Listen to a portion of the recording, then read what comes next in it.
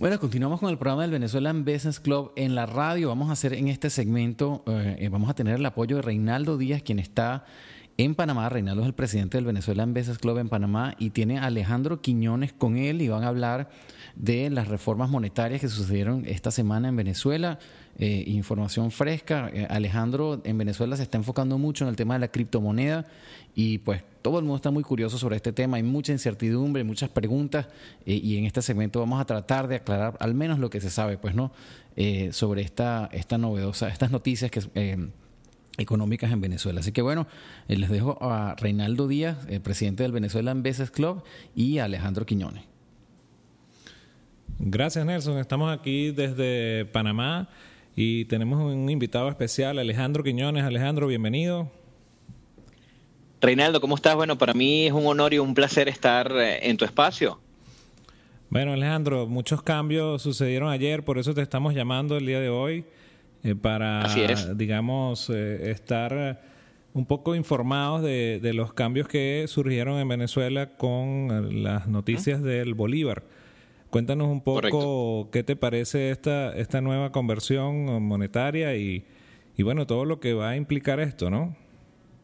Claro, bueno, yo creo que es un impacto. Todos estamos en este momento analizando la situación completa porque si bien fueron dos noticias importantes, una ya dándole un poquito ya más de forma a lo que es el petro y dos, la parte de la reconversión monetaria. El segundo punto nos preocupa porque en un país con hiperinflación aparentemente como que se quiere como que dar un trapito húmedo, a una fiebre que de verdad va aumentando todos los días y que no vemos una solución a corto plazo. La eliminación de 3 ceros en el billete realmente nos preocupa porque no sabemos hasta dónde puede llegar este tipo de cambios o de reconversión. O se piensa que, bueno, con el anuncio del nuevo cono que arrancará el 4 de junio, obviamente haya un poquito de alivio momentáneo, pero obviamente estamos hablando de hiperinflación, entonces no se ataca el tema raíz, ¿no? Con respecto al petro, ya el petro entonces ya comienza un poquito a tener más forma. Yo tengo algunas dudas aún, pero con lo que ya tenemos en mesa ya hay algunas cosas mucho más claras, ¿no? Por Exacto, ejemplo, vamos a dividir las dos noticias, porque fueron dos en verdad que dos bien complicadas de entender todavía, ¿no? Vendrán bastantes análisis luego, ¿no? Vamos a tocar, como tú dices, el petro, porque en días anteriores habíamos conversado tú y yo justamente que estaba en el stand-by todavía del lanzamiento. Ya con esto se confirma el lanzamiento del petro como tal, como criptomoneda venezolana. Y ya tiene ciertas reglas ya que la gente puede entonces empezar a comprar, ¿correcto? Correcto, sí, ya ya todo el mundo puede entrar en la página del petro y bajar un manual para de principio abrir lo que ellos llaman el Petro Wallet, que va a ser una billetera digital donde las personas que compren petro pueden tener sus petros allí, ¿no?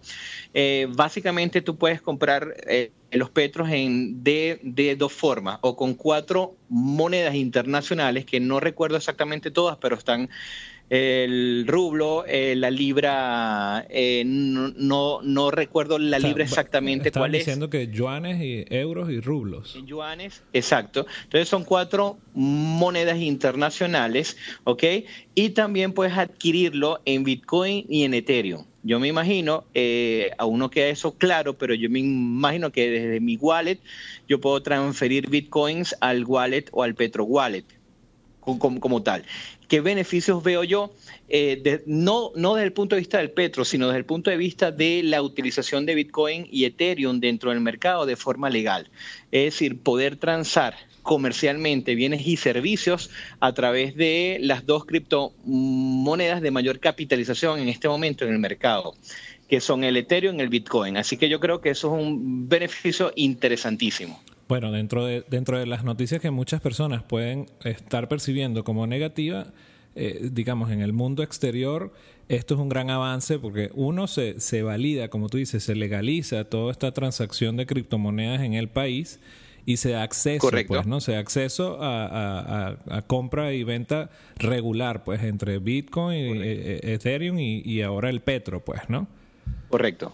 Entonces, entonces en este paso, digamos, una persona que nos está escuchando adentro, fuera de Venezuela, Sí. ¿cómo convierte entonces sus bolívares a Petro? Esa es la duda, porque no puedes comprar en bolívares actualmente, sino puedes comprar únicamente en 4 monedas internacionales y en Bitcoin y en Ethereum. Yo me imagino que va a ser mucho más sencillo para las personas poder comprar o abrir un wallet, comprar Bitcoin y así comprar Petro, pero no se ha hablado de cuál va a ser esa conversión de bolívares a rublos, por ejemplo, ¿no? Entonces todavía hay ciertas dudas que no terminan de encajar. Yo creo que, bueno, el beneficio que yo veo es el beneficio de la utilización de las 2 cripto más importantes del mercado, y yo creo que con el uso de los wallets, yo creo que va a haber incluso alguna forma de adquirir dólares de forma legal por medio de compra de Petro. ¿Informaron en dónde va a estar el exchange del Petro? Aún, según Maduro, se habla de 4 exchange.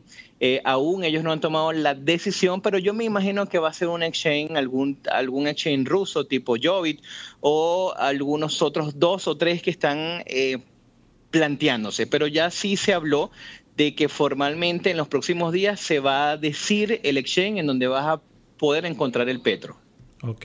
Bueno, desde la percepción de que tú eres experto en esta área y que estás tratando de dar conferencias constantemente y educando sobre el tema, lejos de lo que, la segunda noticia, lo que es el cono monetario, ¿lo ves positivo que haya surgido ya esto, aun cuando los días anteriores venían las sanciones del gobierno de Trump? A ver, desde el punto de vista de la economía, yo no veo ningún cambio real, ¿ok? Yo lo veo positivo en función a lo que las personas que están dentro del mundo de las criptomonedas puedan beneficiarse con respecto al tema. Exacto. ¿Ok? Pero desde el punto de vista de la economía, ¿cómo se llama? Y de la crisis y de la hiperinflación en la que estamos, yo no veo ninguna salida o ninguna estrategia real, porque obviamente se le está dando mucha fuerza a un Petro que arranca defectuoso por la desinformación que ha existido en todo este tiempo y por las sanciones que Estados Unidos le tiene al Petro o a las empresas que reciban el Petro como forma de pago. Entonces, si vienes a analizar desde el punto de vista económico, no hay una solución como tal, sino el beneficio que pueda traer a las personas que conocemos el ecosistema de las criptomonedas, la forma en que se pueden usar en Venezuela para adquirir bienes inmuebles,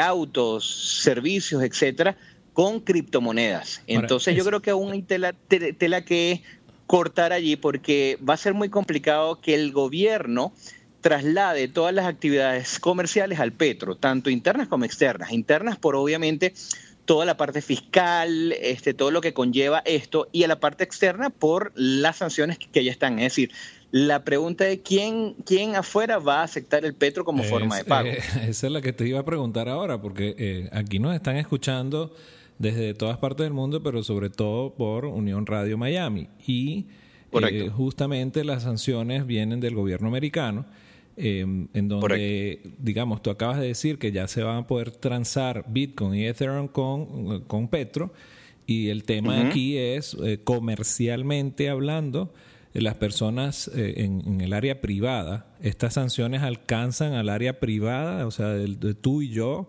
una empresa, un emprendedor que está en Miami o que está en Panamá o está en España podrá pagar o recibir a través de este sistema del Petro y las criptomonedas. ¿Corro algún riesgo?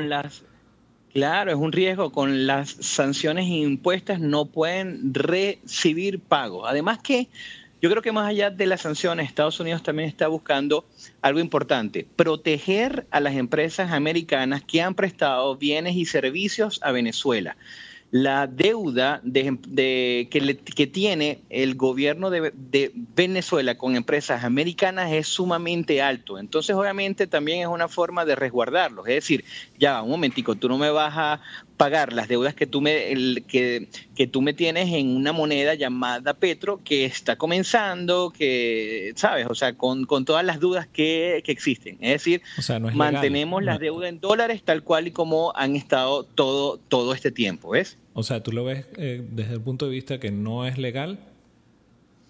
No desde el punto de vista de la legalidad, sino la confianza que hemos hablado que genera el petro. O sea, estamos en una Venezuela en donde no hay dinero, en una Venezuela en donde ha tenido impagos en los bonos de deuda de PDVSA, en donde desde el punto de vista económico hay una serie de puntos en contra. Entonces, el tema de confianza es un tema importante. Hoy se habla del colateral que tiene el petro, pero no es el colateral en sí, es la confianza que genera el petro en un país endeudado, en un país con incumplimientos de pago, en un país en donde los bonos de deuda se vinieron a cero después de haber estado, sí, mucho tiempo haciendo los pagos muy bien. Hoy en día no es así. Entonces hay mucha desconfianza en el mercado, aparte de las sanciones que tiene Estados Unidos sobre el petro. Como recomendación, le diríamos a los que nos están escuchando, sobre todo si están en territorio americano y tienen su parte comercial, que tengan cuidado con estos comienzos. Cuidado, pero pueden haber algunas opciones en cuanto a las remesas, en cuanto a ciertas cosas que yo me comprometo a ya mi trabajo los próximos días es empaparme de todo esto, porque pueden haber opciones interesantes desde el punto de vista de las remesas, de compra de dólares o de cualquier transacción comercial en Venezuela internamente. Obviamente porque en Estados Unidos muchas personas le envían dinero a los venezolanos y tienen que ir al mercado negro, etcétera, etcétera. Por medio de las cripto nosotros tenemos el beneficio de que los costos son mucho más bajos, es muy rápido, etcétera, etcétera. Ok. Bueno, entonces te comprometemos pues a seguir en contacto como siempre, y muy agradecido, Alejandro. Te sacamos de un curso de traders que tienes ahorita y bueno, muchísimas gracias por atender nuestra llamada. Estamos desde Panamá llamando a Alejandro Quiñones, que está en Venezuela. Y bueno, Nelson, regreso contigo. Muchísimas gracias por el contacto. Y bueno, estaremos encima de toda esta información de Venezuela, de Panamá, de Miami, de España, donde está el Venezuelan Business Club. Muchísimas gracias. Gracias a ustedes, Reinaldo.